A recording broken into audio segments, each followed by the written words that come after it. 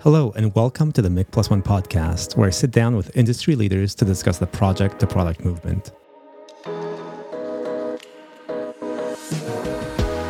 I'm Mick Kirsten, founder and CEO of Tasktop and best-selling author of Project to Product: How to Survive and Thrive in the Age of Digital Disruption with the Flow Framework. Joining me on today's episode is none other than Dave Snowden, Chief Scientific Officer and founder of the Cognitive Edge and Director of the Cynefin Center. Dave is known for developing Cynefin, a framework for decision-making.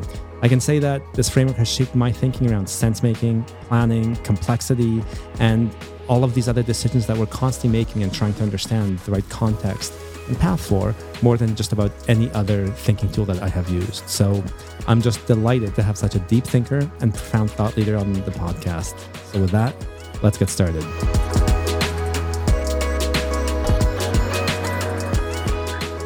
Hello, everyone. I am delighted to have Dave Snowden join us on the podcast today. Hello, Dave. Happy to be with you. And for those of you, I think we have a lot of thought leaders in the community who have actually dug quite deep into the Cynefin framework. I know it was John Willis who first pointed me at it when I was writing Project to Product.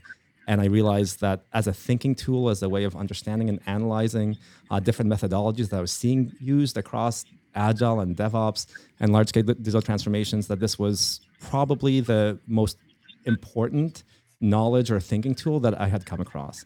And that so many organizations who are actually applying the wrong methodologies or the wrong approaches were not understanding some of what Dave has made, I think, so crisp and clear in terms of how we need to have different sense-making approaches to different types of work, different types of transformations. And Dave, I'm sure you've seen this, but you'll see a lean startup transformation that's done in all the wrong context, and you'll see scaled agile frameworks being applied in very cookie cutter ways and not actually producing the right kinds of results. So I would just, as we start, and maybe it would be great for you to talk a bit about your journey to how you discovered the Cynefin framework and some of your past, but really take us through the entire framework and how you've actually seen some efforts around agility, some of the existing methodologies, some of the things that we've seen more recently with DevOps go sideways or go in the wrong direction by not understanding some of these first principles that I think you so clearly outlined. But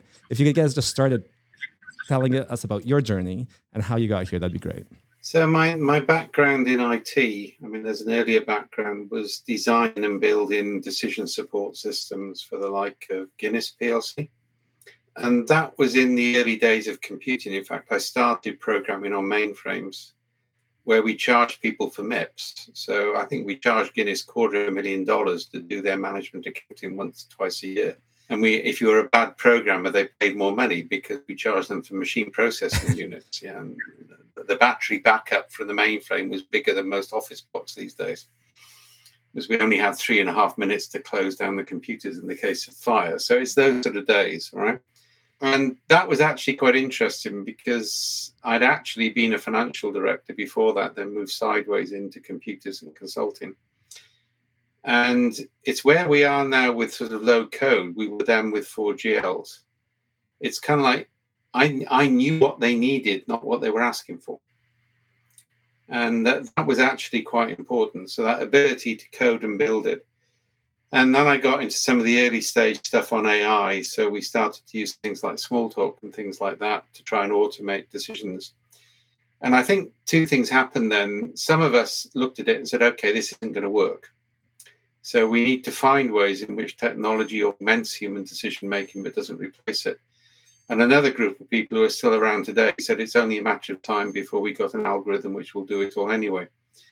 So this is like the whole singularity nonsense. If you believe in the singularity, your brain has decayed to the point where it's probably possible for you, right? I'm glad I don't. That's reassuring to hear.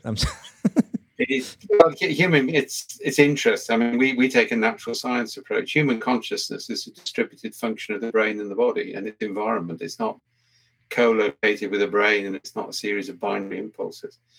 So either way, that was interesting because I actually knew what they wanted. I got to run the business and got promoted and then became strategy director. And then IBM bought us. So we were an Anglo-Dutch systems integrator. And I created a thing called the Janus program. which was the turnaround. We were a management buyout, shares dropped to a penny. We weren't sure we could pay the wages. We needed to do something. So I was on the team which worked on that. And we were worldwide experts in RAD and JAD, joint application development and object orientation.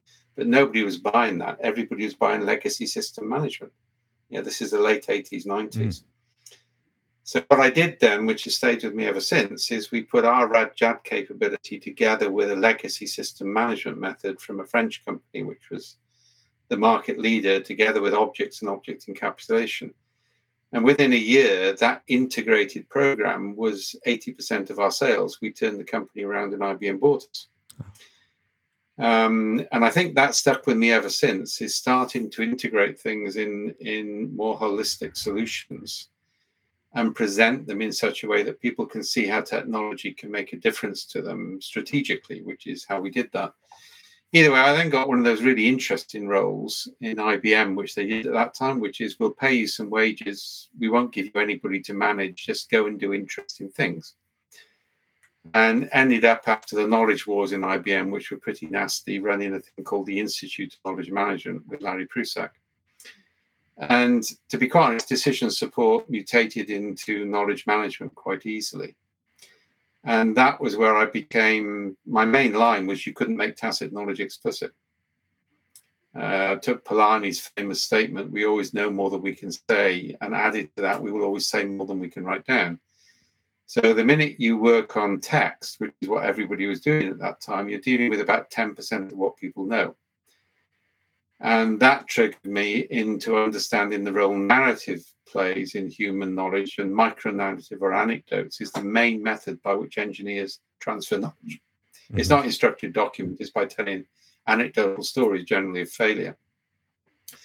It also got me into the way that apprentice models work, because it takes, this is where I was getting into the natural science, it takes 2 to 3 years for the brain and the body to co-evolve around the knowledge asset base. So you can't just write it down and communicate it. There's an evolutionary process involved. So that became interesting. We were doing a lot of work then with narrative. That attracted the attention of the CIA, which was a novel experience. I ended up flying down to Washington, wondering what the hell I was getting into. As a good Welsh socialist who previously worked in the Christian Marxist commune, I was, shall we say, entered Washington with a degree of trepidation. And we ended up running a DARPA program, a thing called Genoa 2, for both before 9/11 and then more seriously after 9/11, where we were working on how do you understand micro-narratives as weak signal detection of when a civilian population will basically support terrorism. So that was 5-6 years of my life, all right? In fact, I was in the Pentagon the day before 9/11 in the bit which got hit.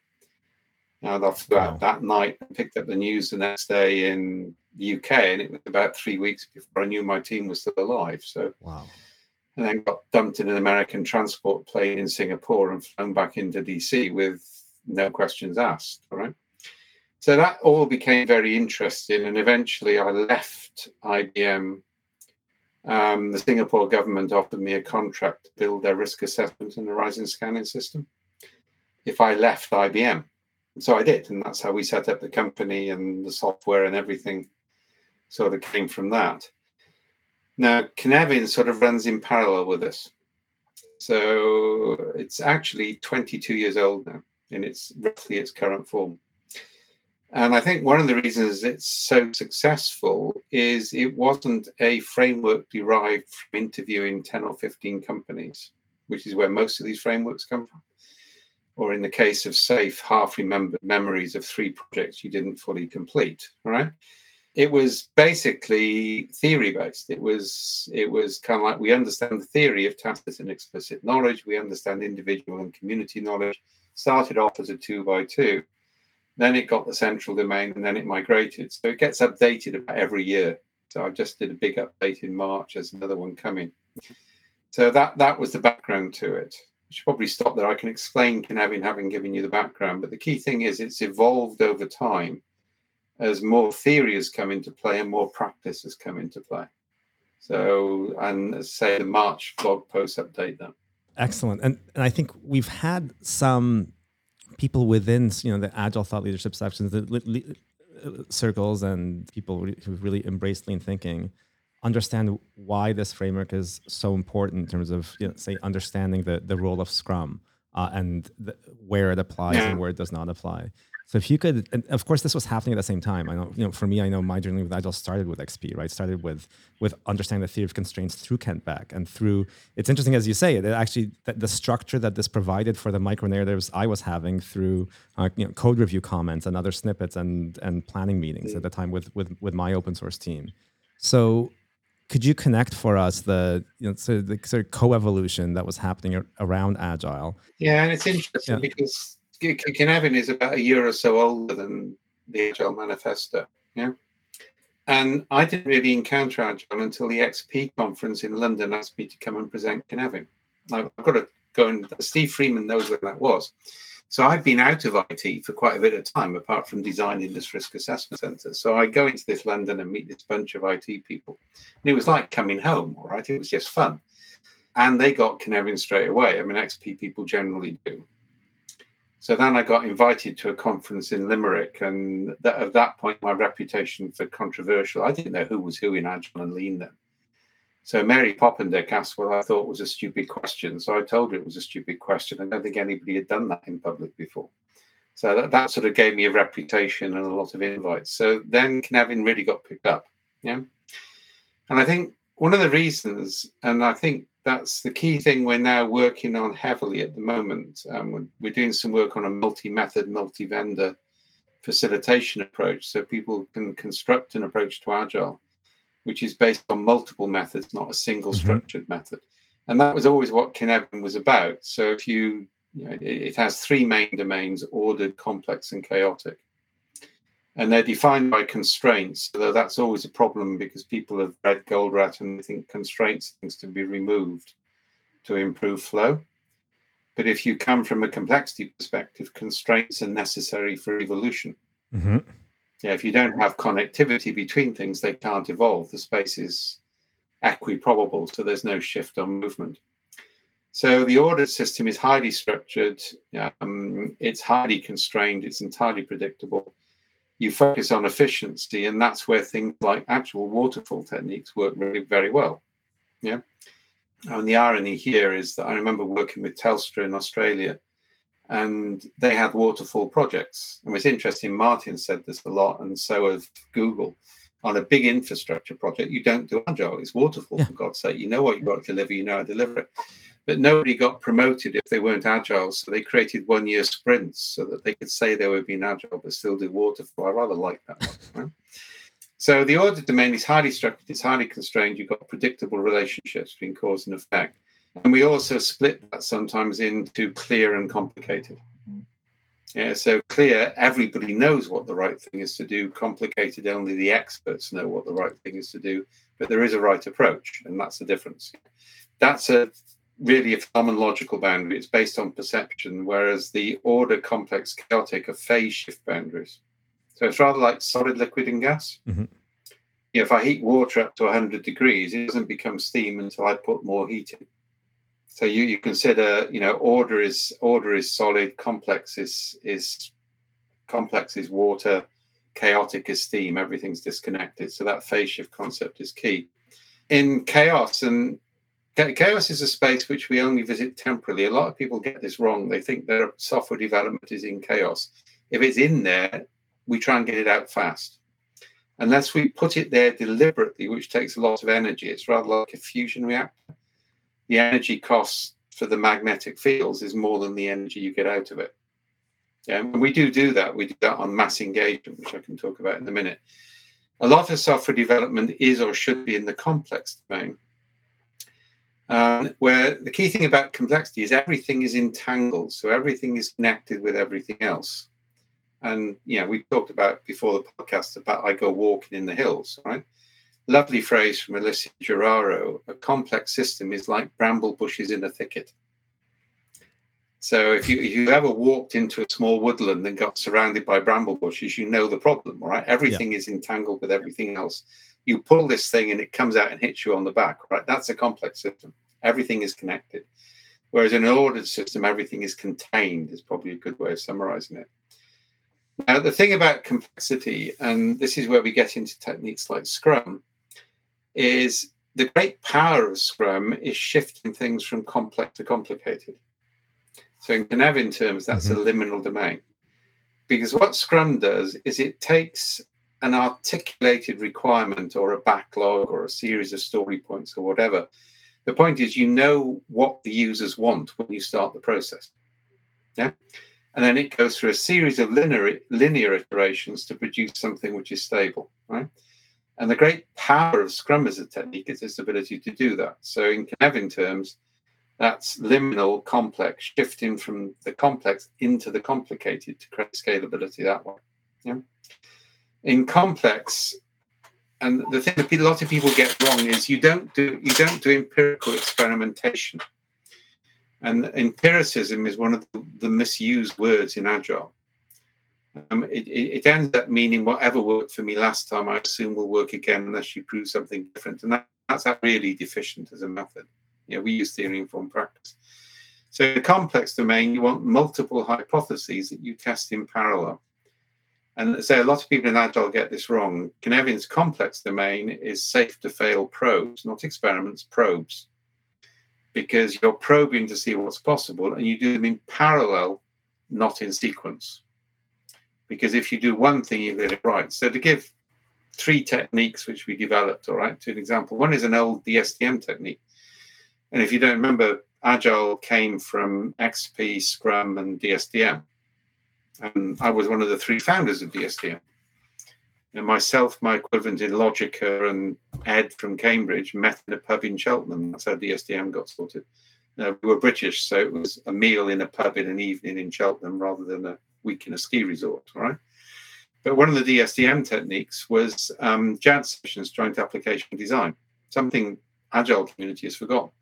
So we've resurrected that. So over 8 or 9 hours, we work with fast prototypers, with users in a highly structured environment to produce a prototype, which is an easier way of understanding what they want, because you can go backwards and forwards. Technologists know things users don't know to ask for. So JADs are really good for that. And the first time we did that, we needed to get 2 iterations. I forgot to send the usual. So we sent it on to India, into Mumbai, with instructions to improve the prototype, but I forgot to send them the user requirement.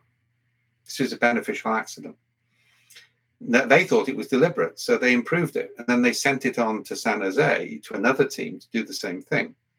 So there's a game in Britain called Chinese Whispers. I think it's called Telegram or something in the States, by which a kid whispers into somebody's ear. Every time we've done that, the users look at it and say, God, we wouldn't have thought of that. Can we please have it? So that's a force mutation technique. It introduces more variety in the system. One of the other techniques we're doing a lot of is we take a young, bright coder together with somebody older and more experienced, an end system tester or a systems architect. So that's transgenerational pairing, it's called. If you put somebody young with somebody fairly old, they cooperate much better than either do with anybody between the two. It's called the grandparent syndrome. And then we put them in a threesome with a user trained to talk to IT people. It's a lot easier to train users to talk to IT people than the other way, train IT people to listen to users. And then we throw 20 trios at a problem for a week and see what they come up with. So what we're doing is we're increasing diversity. And the final technique, which is, to my mind, the most important, this came out of a series of work. It was finalized in Whistler, just up the road from you, is unarticulated need mapping. So what we do is we map unarticulated needs by continuous journaling of user experience. And then we present statistically significant clusters to IT people saying, can you improve this? So we're breaking that requirement specification story point thing, which fits people too much into a manufacturing model. The final point to make on Cynefin is that it has a 5th domain, the central domain, which is known as aporetic. So that's one of the new words of aporia, paradoxes. The famous, this goes back to Derrida. Derrida said, if you can answer a question, it's not a question, it's a process. A question is only a question if you can't answer it. So we have physical, artistic, and linguistic aporia. That's what we do in that space. So we ask questions which can't be answered in obvious ways. And then from that, we go into the other domains. So when Agile people talk about the 5 quadrants of Cynefin, I really rather worry about their education, because you can't have 5 quadrants, right? There are 5 domains. Okay, that's excellent. I'll unpack just some of this. For me, the big realization was, again, back to when I was running project to product, was what's going wrong, or what I predominantly see going on with large scale transformation initiatives to be, to innovate and so on, is that we've got a whole bunch of people trained, and through MBAs and other executive leadership training of the sort, to function effectively in the ordered domain, and applying this basically that style of working, that style of sense making, that style of decision making and data interpretation to complex and chaotic situations. So yeah, and it's interesting. I think part of and what's fascinating is even the ones who get complexity say they're rejecting Taylorism, and actually they're not. And none of them have bothered to read Taylor. Yeah. What they're rejecting is systems dynamics, which dominated from the 80s. Right? I mean, I taught leadership with Peter Drucker. Both of us came to the conclusion that Taylorism and complexity have more in common with each other than either does with systems thinking. Because what you see happens in the 80s and 90s is systems dynamics and cybernetics come in with things like business process re-engineering and learning organization. And actually, they attempt to remove human judgment from the system. Taylor never did that. If you actually go back and you look at Taylor, human judgment, there are apprentice models of management within the system. So even when they do it, they tend to try and reject that approach. When the key thing to understand about complexity is you don't do transformation projects. You map the present. You work out a direction of travel. And this is what I call the Frozen 2 strategy. I've got really into Frozen 2. Frozen 2 is a great complexity movie. And the real heroine is the younger sister. And that's what Frozen 2 is all about here, right? And she has this wonderful song, which is Do the Next Right Thing. And that's what you do. And we need to stop transformation. You can't transform a company to make it agile. Yeah. What you have to do is, where are we? What can we change next? What's the next step? And then transformation happens as a result of multiple small actions. Yeah. It's not something you start with. The really big difference, and we see this in all of systems dynamics, is they want to define the end point and then drag people there. In complexity, we define the present, and we start a journey with a sense of direction, which leaves us open to novel discoveries on the path.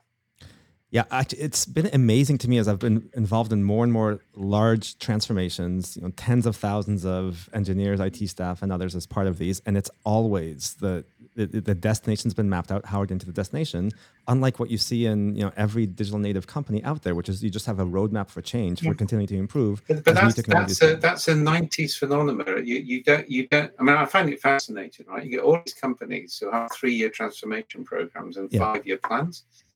So you have American capitalism adopting the industrial planning cycle behavior of the Soviet Union. And what actually happens is employees get very good at gaming it. So, okay, so I've got to get a safe certificate now. Fine. Yeah, I'll use that language. I'll talk about trains. Yeah. So employees have got very, very clever at gaming the language. And it's actually, there's some interesting stuff we're doing around this at the moment in user requirements capture, where we're using symbolic signification rather than linguistic signification, because we're moving up a level of abstraction, and that can actually give us a lot better data. So I think the danger is, and I think this is part of the problem with a lot of the flow and lean stuff, and I've had this debate with Nigel and others, is they're still taking a manufacturing model. So they're still in Goldratt's concept. We're taking an ecosystem model. So aspects of an ecosystem are about flow, but a lot isn't. And actually, a lot of the time, you need to increase the constraints to increase the novelty available in the system before you decide which paths to take. And that's something people are starting to understand. But as I say, if you go back and say, I had the privilege of teaching leadership with Peter Drucker, he got that straight away. And that's the sort of pre-systems thinking approach, because you have managers who've grown up in the company, who know each other. You're never going to get rid of silos. I mean, it's fascinating. Again, I had this debate with a few of the flow guys. I said, what do you think business process re-engineering said? It said, work across the silos.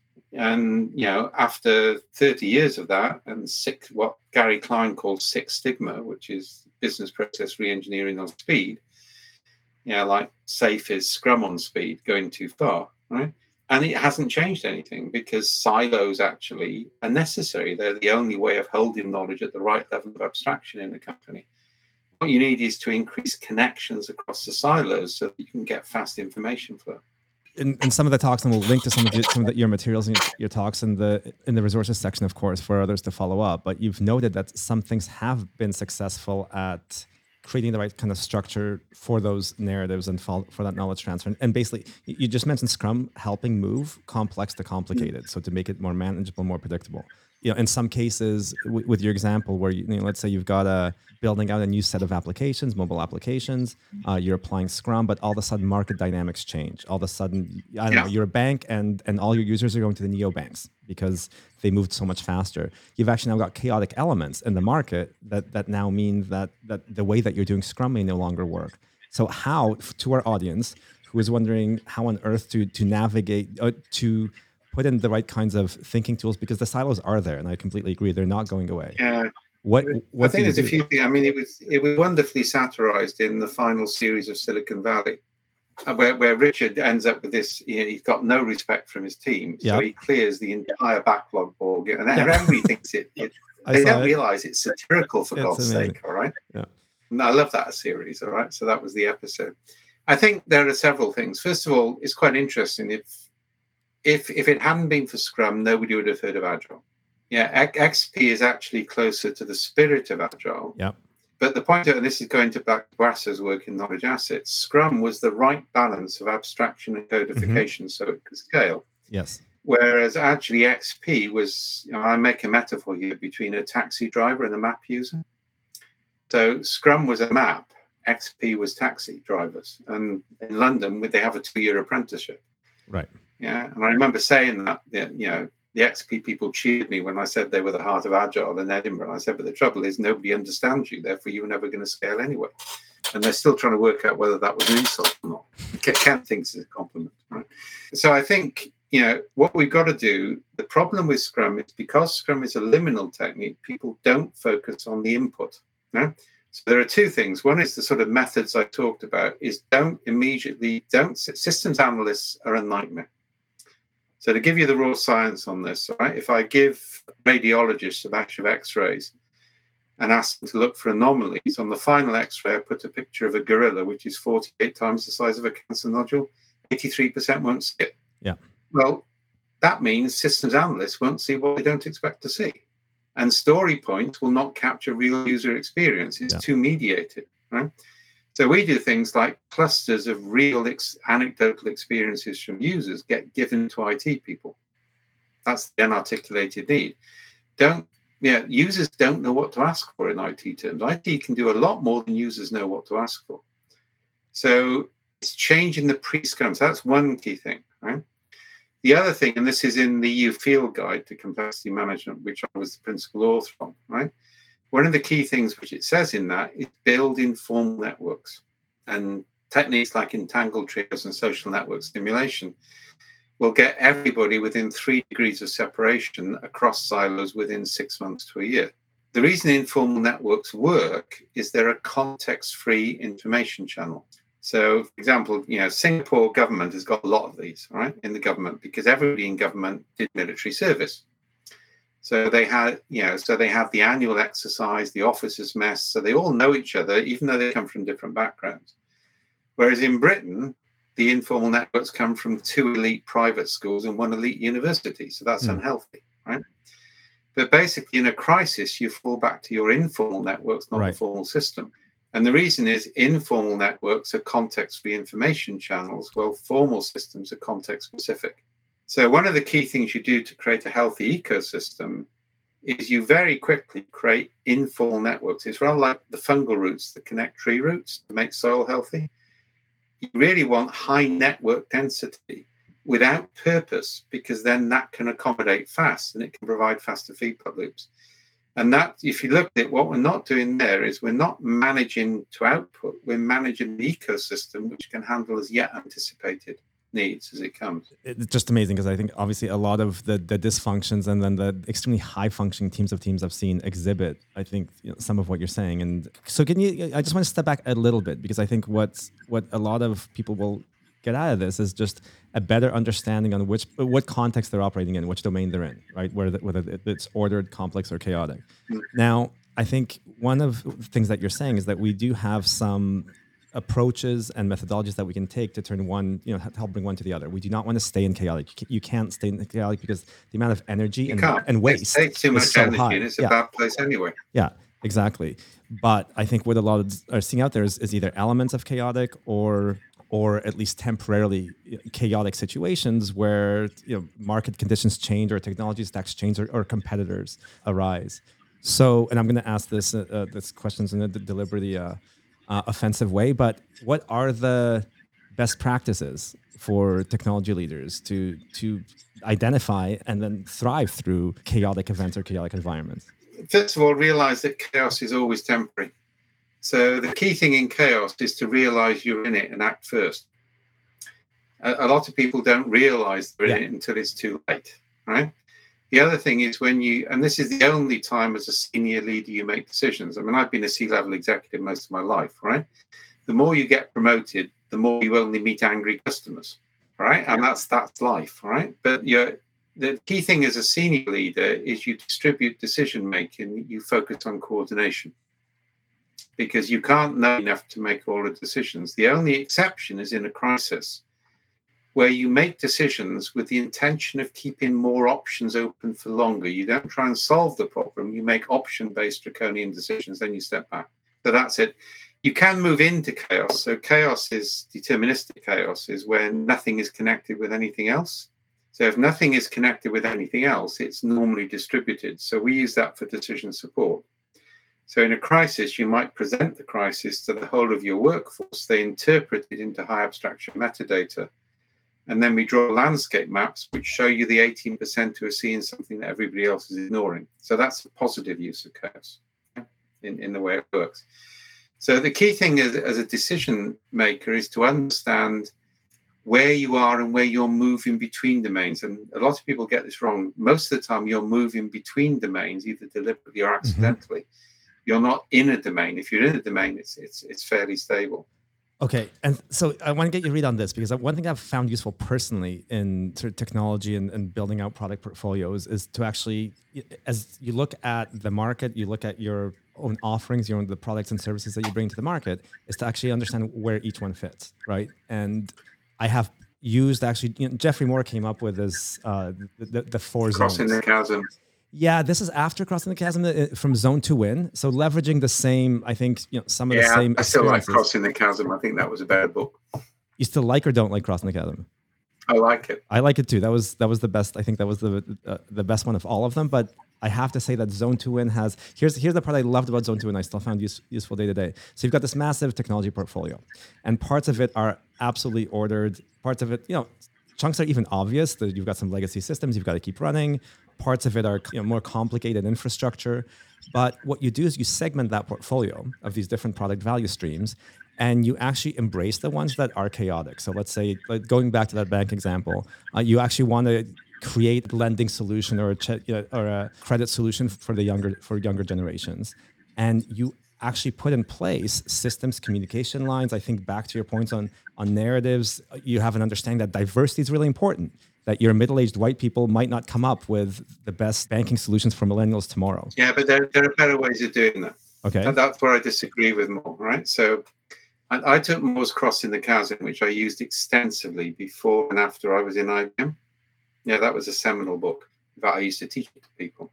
So I took that and I combined it with S-curves. Yeah? Okay. So I decided to radically simplify Moore's original chasm concept, right? So I combined it with S-curves and some key aspects of evolutionary biology. And this is a fractal model, so it can apply to a whole market or a product within a market. So what happens is something comes along and it stabilizes a market. So for example, IBM, I'll give the classic example, IBM stabilized computing. Yeah. And one of the reasons they stabilized it is they repurposed their worldwide expertise in punch card control of sewing machines. So that gave them first mover advantage in programming. Yes. Yeah, and I would learn program on punch cards. I still remember it. It's good discipline. Compile error card 2. You learn to think before you write. Right? So that was there. Right now, what then happens is they're what's called an apex predator. So the first to dominate a space becomes an apex, which means they actually survive no matter how incompetent they are, because the ecosystem is organized around them. But then what happens is the utility to their customers starts to drop, but they don't see it because they're still at the premium end. And the market gets highly commodified, which is an early sign of this. That allows the new predator to come in left field. So IBM get displaced by Microsoft. And remember, Microsoft reused software that IBM paid them to develop, which it didn't think was significant. And then in its turn, Microsoft becomes commodified, software becomes commodified, software isn't the advantage, we go from hardware to software. Apple then dominate, and Apple repurpose Next. I was partly responsible for that, actually. It's the only time I met Steve Jobs, he threw a pile of books at me, right? So we didn't sign a massive contract for Next. But Next became the Mac operating system. Okay? Now, each of those then dominates the space. So this cycle of entry as a minor player, commodification is common. Now, once you understand that, you have two key points. One is what we call competence-induced failure. So that's a reference to Clayton Christian. Yep. I did some work with on this. Companies fail not because they're incompetent, but because they're too competent at the old paradigm. Mm-hmm. The same is true of products. The other point is called the exaptive point. And that's a reference to evolutionary biology. So exaptation is where a trait which evolved for one function under stress exapts, it doesn't adapt for something completely different. So the cerebellum at the base of your brain evolved in apes to manipulate muscles in fingers for feeding. It then exapts in humans to manage grammar in human language. It's too big an evolutionary leap to happen in a linear way. It requires something which evolved for one function to develop for something else. We got microwave ovens because somebody realized the significance of a chocolate bar melting in their pocket. So if you look at, and several people have written this, there's an annual conference on exaptation. In order to accept, first mover advantage comes to the person who repurposes something they're already competent at to do something novel. It's not that they invent from scratch. And so to do that, this is kind of like, the EU handbook has 3 things you should do. One is densely entangle your informal networks. The second is use your employees as a sensor network so you can find the 18% instantly. The third thing is map what you know at a level of granularity that you can combine very quickly. Now, interestingly, we're taking a similar approach on something we're launching next month, which is a facilitation kit around multiple methods. So what we're doing is we're taking something like Scrum, decomposing it to its lowest level of coherent granularity. So, for example, a sprint is that. Yeah. What you can then do in the facilitation kit is you can peel out a sprint and you can replace it with a 3-month time box. So what we're doing is to take methods down to that coherence and allow people to combine and recombine them in completely different ways. And that's designed as a radical alternative to things like SAFe, which try and consolidate everything into one huge diagram with predefined flows. And this is a complexity principle. You want to assemble things in different combinations uniquely in context. And that's how you get real innovation. So that focus on, and it's all written up on the blog. This is in the public domain, as are the methods, all right, and open source wiki. You need to understand those 2 key points, the competence-induced failure point and the exaptive point, and where are you, a map on that curve. And that can apply to a product, an organization, a manager, or a whole market. And that's fractal. It's self-similar at different levels as you go through. So my problem with Moore's second book, and to be honest, the first, is it's too linear and it's too category-based. It's not messy enough. Right. So, and I guess the more recent works, I think that this is relevant, right? As I think you've made the point that leaders often larger enough organizations, they're managing all domains at once, and he has. If they've got to, if they can't do it, then they're not going to survive. Yeah, exactly. So recognizing which domain you're managing, and then of course for me, the thing that's has been near and dear to try to help them is to say, you can't use the same frameworks, the same metrics, the same approaches for every domain, which is exactly what's going on, right? Is these big bang transformations, apply the exact same methodologies and frameworks and metrics and KPIs for each domain. And that's the big consultancy model. I mean, the other way, by the way, that you know something is coming to the end of its life cycle. Well, there are two sides. One is the big six adopted because they only want large manufacturing products. The other is there are 2 or 3 authors you can guarantee will write a popular book on the subject, and that's another good indicator. But I won't name names to preserve some of my. There is this commoditization phase is an early warning. I mean, I always used to say this: you know something is at the end of its life cycle when IBM adopts it as strategic. Yeah, they came late to process re-engineering, late to knowledge management, late to design thinking. Right. IBM is really good at physics. It's really crap at services. So we're at the commoditization and tail end of, I think, of Agile. In Agile, you're definitely there now. Yeah, I mean, SAFe was an indication that Agile is at the end of its life cycle. And the fact that, I mean, if you look at it, and the Project Management Institute, in buying one of the competitors, is actually going to make SAFe stronger. Because it's not competing by doing something differently. It's trying to be a second-rate SAFe. And that niche is now taken in the ecosystem. Yeah. Les hasn't displaced it. Yeah. No, the apex predator is there. Neither will Scott. I mean, I love Scott. I think his stuff is great. But even with PMI, he's not going to displace SAFe, I'm afraid. Yeah. Well, so then I guess guidance from you on what is next, right? I think that we've seen Agile. I think it has delivered a lot for teams. We've seen Scrum, again, help bring complex towards more too complicated, make things more predictable. But fundamentally, it has not been enough in terms of making organizations. I don't think it's one thing. I think if it's one thing, it will be unhealthy. We'll be stuck in the cycle again. That's why I say we went open source on our methods last year, which caused a lot of difficulty with some of my staff who thought we should stay proprietary. But I said, look, this is, what Einstein said, it's the age of complexity. Systems thinking is also coming to the end of its days. So when something is coming to the end and you've got a reasonable position, you make everything freely available. You don't try and restrict it. Yeah. Yeah. And that's what we're doing. So my belief is there are some things in SAFe. There's a huge amount in XP. There's a huge amount in Scrum. There's a huge amount in Kanban. What we need is this ability to put not just the whole thing together, but to take aspects of each and put them together in different combinations. And this is really actually going back to object orientation. If you remember that from when I was on Corba committees in the 80s, arguing that people are objects too. So what you want to do is you want methods to have defined input-output so you can connect them with other methods, and the same with tools. So you have a multi-vendor, multi-tool approach. And I think that's the future for software development. And it's a ecological framing of the problem, not a manufacturing framing of the problem. And then I think it does get into some important, interesting work on socio-technical congruence, right? The companies, and I'll just give a quick example, but the companies that manage to align their organizational structure to their software architecture and basically this type hierarchy of typically object-oriented architecture, and their business, their value streams, what they deliver to the customers and to the market, have thrived. We've done that. I mean, we now organize, each of our functions has 3 people. If the 3 people agree, they've got authority to make the decision, right? And the 3s overlap. So there's strong communication. So we've created a network model of management. We partly designed that, to be honest. We were working on it anyway. Then we had to work with one of the early adopters of holacracy, who have seen themselves reduced to this mind-numbing bureaucracy, which only rewards people who can follow the process. So we wanted to create something a bit more fluid, right? I mean, holacracy is designed to avoid people having to exercise human judgment.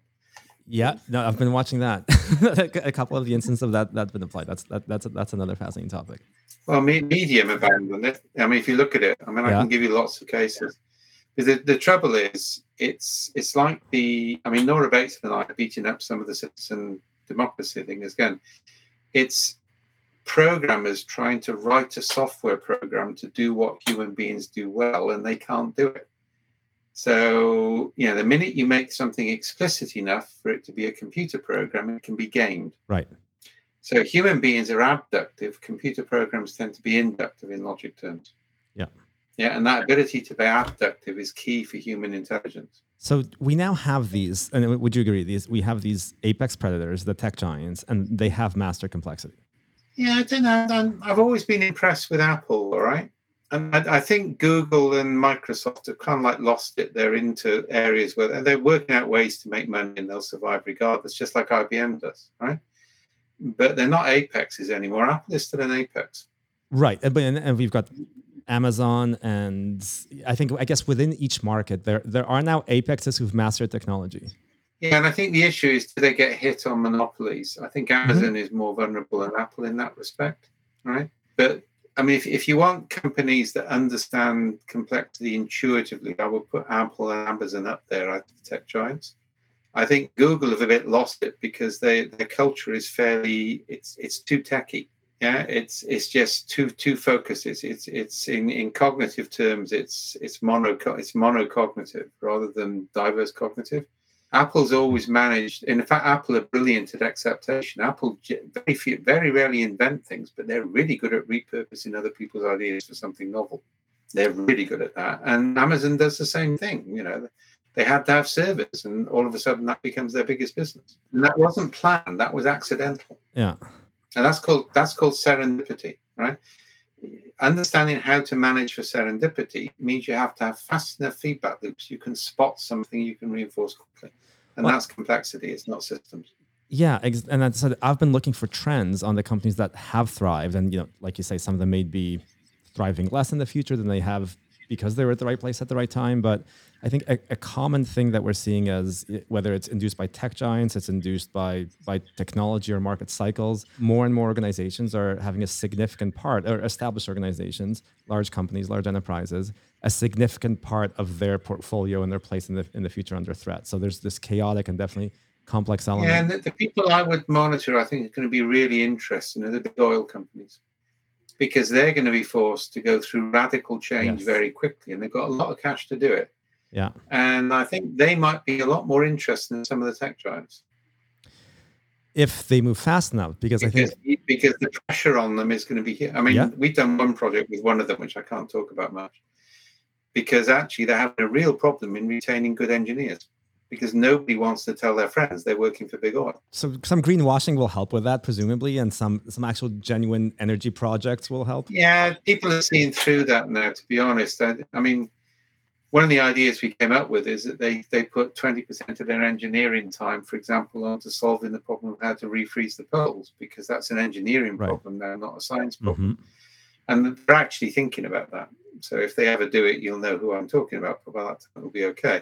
So what we're doing there is that's repurposing. We're saying, what can you do? So don't talk about something, go and do something, and this is, by the way, another big difference between complexity and systems thinking. Systems thinking has grown out of the Northern European, North American tradition, which says you only achieve change by talking about it and agreeing where you want to be. Yeah, so you talk and then you do. All the work I've done in indigenous knowledge is you do and then you talk. So you do things together and then you talk about things, and that's an evolutionary approach. So, for example, I was working on peace and reconciliation in Ireland in the 70s. And you had two approaches. One was the big sort of get everybody together in a wonderful workshop, and everybody would agree they loved each other really, and they wouldn't throw petrol bombs at each other again. Wonderfully satirized in episode 1 of series 2 of Derry Girls, where the Catholic girls are forced into peace and reconciliation with the Protestant boys. It's just hysterically funny, right? Within 2 weeks, they were throwing bombs at each other again. We took small groups from both sides of the fence and we dumped them into Latin America for 6 months and let them work out for themselves what they had in common, which was a lot more than they realized. So, and we're doing that on peace and reconciliation in the States at the moment as well. So this concept of finding things that you have in common and working together and then having conversations.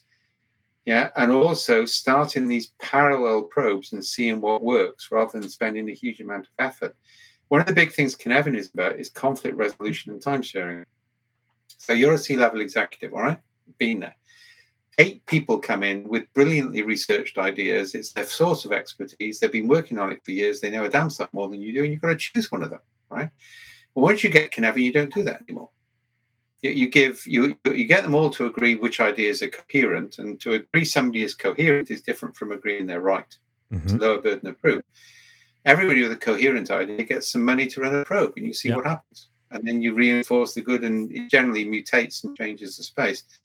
So that is a lot less energy than trying to make a decision, and it's a lot more effective. And it's those sort of skills which modern executives will have. Traditionally, good executives have done that anyway.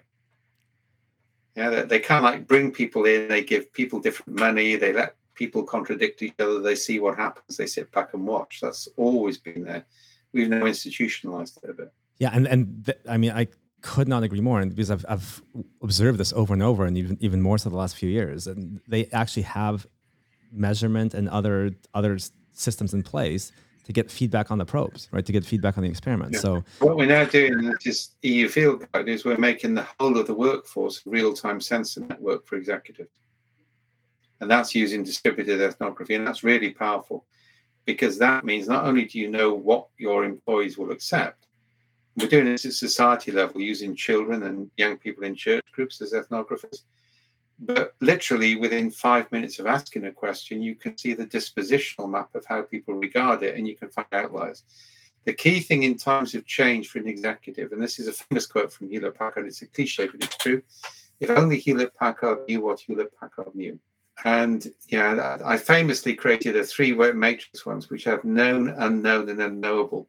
Yeah. And made the mistake of presenting it in the Pentagon one day, and I couldn't use it for about 4 or 5 years since. And kind of like they forgot the unknowable element of that, right?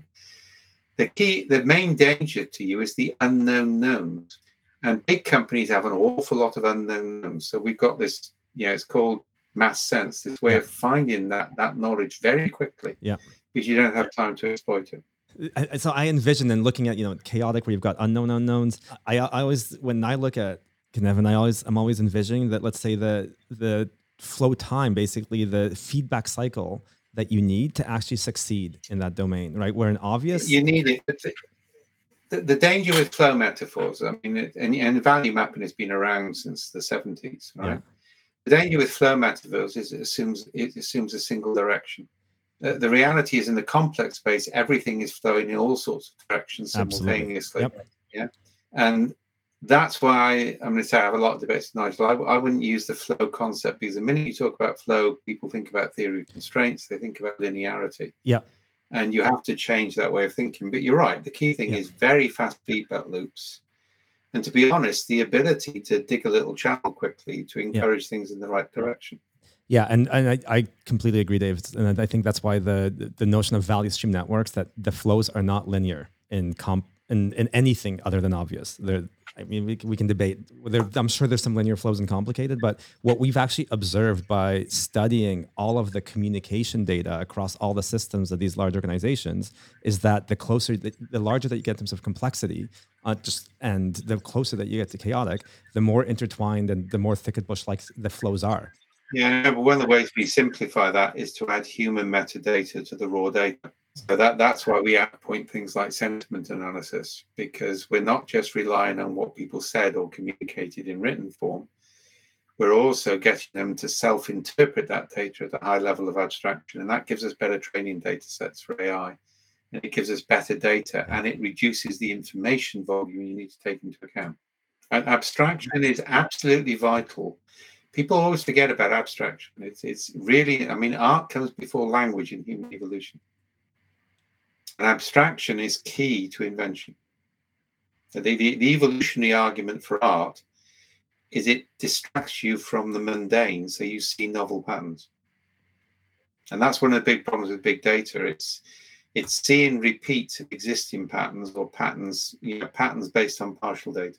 Dave, you've said that the reason that silos exist, the reason org charts exist, is we actually need information to cascade. Maybe I'm putting some words in your mouth, at different levels of abstraction. No, it's abstraction against codification. So this is Grass's famous iSpace, and I work with Max a lot, and this is the origin of Worley, Maps, and Cynefin. Actually, both come from iSpace. So Max had a sort of box in which you have abstraction, codification, diffusion. Mm-hmm. So if you don't have high abstraction and high codification, you get no diffusion. So that's why Scrum works so effectively. If you have low abstraction, low codification, you don't get much diffusion, because that's deep expertise, right? Yeah. That means if you want to understand a human system, you need the abstraction in the system. It's not just the data. Mm-hmm. So you need, and that's what we specialized in. So I can I can gather data from every single employee on an abstract level, literally within 30 seconds, and put that into the system along with the raw data. And it's actually quite fascinating. We've done competitive work on this against, say, sentiment analysis. And stuff that an algorithm interprets as negative is often indexed as positive by the person who contributed it. Yeah, and that's very frequent. Well, one of the reasons is people are self-deprecating. Okay. Dependent on the culture. Yeah, they may not mean it negatively. We allow, and this is key, we allow that interpretation. We don't hand it over to an algorithm or an expert. Fascinating. So as we're starting to wrap up on our time here, so any other sage advice to people who are, and I think we can assume that they're going to dig into the materials that we're going to share with them after, but any ways of approaching this at various levels of leadership, right? As in terms of bringing in the sense making into your decision making. And there's two or three things. The EU field guide is quite important because one of the reasons people buy McKinsey's or Price Waterhouse is you don't get fired for implementing a big consultancy report, whereas you do get fired if you implement a small consultancy report. That's what a lot of the agile community haven't realized. Now it's a commodity. Corporate procurement will go to the big guys, not the small guys. Yeah, that's just life, right? So one of the things the field guide does is it's the first major publication which completely endorses a complexity approach and nothing else. So that actually removes the risk for people in adoption. And that's entirely based on Cynefin. Secondly, be very careful on Cynefin because a lot of people just pick it up and use it as a crude categories or draw it as a 2x2. Or I get people, because there's a complex domain, they think there must be things in it. So they say, for example, traffic in Mumbai is chaotic. Well, it isn't. I mean, I know how to walk in. If you walk in a straight line at a constant space, the traffic won't hit you. That's complex. Okay? It's working off heuristics. So we actually have, in fact, I just put out a probe on Twitter. We're thinking about organising a 3-day masterclass second week in November in the East Coast, because we're now starting to travel again. So, there's lots of people around doing really good work with Cynefin. Google Scholar has got thousands of examples. Stan used it in Afghanistan, read Team of Teams. It's all in the sequel to that. Read all of that stuff, but try and go back to the original material. And the original material is always published on 1st of March on the wiki. That's always the latest version, and it always traces back to the earlier ones. And as I say, get trained by somebody who understands it rather than by somebody who's just read the Harvard Review article and has decided to reposition it with an occasional dot in the middle. People don't realize. I mean, I use a lot of phrases, all right, and you see them coming back from people. Yeah, you realize they've just watched the podcast. We had somebody the other day. He's created a training course on something where all he's done is watch a podcast, and now he says he's an expert in it. It's hysterical. So, what can we expect? And I know how much you can say on the March 1st, because you've been using the word ordered more than I've heard previously. So is that becoming more first class? No, I think key thing about Cynefin is we always said Cynefin is a both-and framework. So stop trying to throw everything out which worked and realize it worked within boundaries. I mean, that was one of my drivers. I just got fed up of fads, and old enough to have lived through them all, process re-engineering, Six Sigma, Blue Ocean strategy, and now Agile. And every time we got value, but nothing was universal. So kind of like, I think that's the key thing to remember, right? Is don't get seduced into a single approach. Cynefin is a sense-making framework. It's designed to allow you to see how different things can combine in different ways. It's not designed to control the way you think. Yeah, and it comes from natural science, not from social science. That's the other key thing. Now there is. I mean, I've just got a paper which is in review with John Turner and Nigel Thurlow. And we're taking constructor theory in physics and applying that around Cynefin. So in constructor theory, the way it works is you define a counterfactual space. So you define what isn't possible. And then within that space, you create constructors which produce replicable outcomes. Now, that is a radical switch in strategy. So rather than saying where you want to be, you say what you can't be. And then you construct constructors. Now, that contains the concept of scaffolding. So you may see the Cynefin framework. We may stop using constraints and start using scaffolding because too many people see constraints in a gold rat sense. And that can cause confusion. I agree. I think some of the misapplications I'm seeing in this is this linear notion of on theory of constraints, because as we know in knowledge networks and in other kinds of networks, which all of this is, where there's a lot to do with it. I mean, we did a 3-day exploratory with the theory of constraint guys in Chicago, and Steve Holt has written some really good stuff on theory of constraints in Cynefin. It's like we did the same at UDA down at Quantica. So we are now actively working with other bodies of theory to show how they map and where they're different. And then just some parting thoughts. I think one of the things that I found so fascinating, what you said, that we're now in like generation 3 or 4 of IT, of technology, of understanding how to collaborate around code and architecture, versus I think 50 or 60 in medicine, and then a few more, 5 or 6 in the aircraft design. So I do get the sense that a better understanding of complexity is actually going to be a key catalyst, and what you've contributed with Cynefin as we go into the 5th. It is. I think technology is finally getting to the point where it's a tool. Yeah. And the thing about a tool is when you pick it up, it fits your hand. You don't have to buy or re-engineer your brain and your hand to fit it. And technology has required people to change too much. I think it's now becoming pervasive, right? And I think low code I find really interesting. I don't think it's quite there yet. And I think we came out of 4GLs and 5GLs far too fast. It's not that much further ahead of 4GLs, but that's another story. The ability of people with deep knowledge to write code. I mean, the way I did it in the end, all right, is I would write the systems in a 4GL called FCS.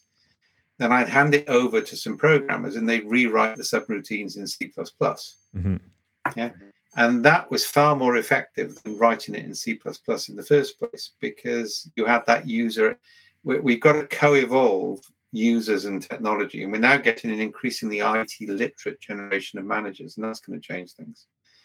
And we need more cognitive diversity. The problem is, because the IT community is so mathematical, it's actually increasingly autistic, and that's giving a problem on understanding.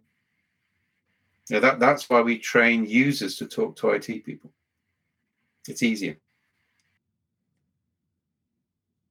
And a lot of Scrum people, it's almost like, would you please give me the story points, then please go away so I can produce something and tick a box. And I think a lot of the methods have become, give us something precise we can deliver, and then we'll say we've done it. And nobody's concerned about what people do with it. And I think so stop that's pretending you're in the complicated or obvious domain when you're not, and recognizing a diversity of leadership is key. And stop assuming that users don't. I mean, I've known this for years, all right? I mean, the IT industry invented data flow diagrams and entity models so that users could sign up to something they didn't understand, and we could hold them accountable for it later. We need to get into these short cycle co-evolutionary processes with active engagement in users. And we've got to stop putting users in a box or calling them a product manager or a user executive. You've got to engage with their real world experiences, not with their summarized experiences. It's why I don't like story points. There's too much summary in it. Right. And then I think also accept when the way that we engage won't be efficient. If it's chaotic, you will be it will be effective but not efficient. Yeah, it'll be effective. Exactly. And there's a good example on that. So this is very prosaic. So in Australia, we worked for a long time with Meals on Wheels. They take meals to old people, and they have distributed kitchens and distributions. So they cost a bit more money. So the government have been sponsoring a new super efficient, centrally managed kitchen, which produces everything. They got COVID big time, and all of a sudden they can't supply, whereas the distributed system has got resilience. Mm-hmm. So resilience I define as survival with continuity of identity over time. And I see anti-fragile as a subset of resilience, which has got me blocked by Talib. But I'm one of many people blocked by the Talibs. So it's kind of like an honor, right? You're not allowed to disagree with the God. Resilient systems are highly inefficient, but they're very effective because they have high levels of redundancy in them. And good code needs redundancy. Wow. Excellent. Okay, Dave, thank you so much. We are at our time. I don't know if you have any more closing thoughts to add to that, but that was amazing. Yeah, and I encourage everyone the resources that we'll link. Okay, well, one last thing. What are you most excited about that you're working on next, or that you're doing now? Oh, constructor theory and strategy. That's beyond IT. I think, I mean, I'm going way beyond what they've done on the physics side. So I'm combining that. I mean, this is what I like doing. I'm combining that with Deleuze and Derrida in philosophy. And give me another 6 months and we'll have a deeply pragmatic approach to corporate strategy, which is evolutionary and based on exploring spaces you didn't know that existed. And that's what I'm working on at the moment. Okay, fascinating. And I do encourage everyone to follow the Cognitive Edge, cognitive-edge.com, and Dave's blog as well. So thank you so much for that, Dave. That was just amazing. A huge thank you to Dave for joining me on this episode. For more, follow me and my journey on LinkedIn, Twitter, or using the hashtags MYTH+1 or Project to Product. You can reach out to Dave on Twitter at SNODED or via LinkedIn. I have a new episode every 2 weeks, so hit subscribe to join us again. You can also search for Project to Product to get the book, and remember that all author proceeds go to supporting women and minorities in technology.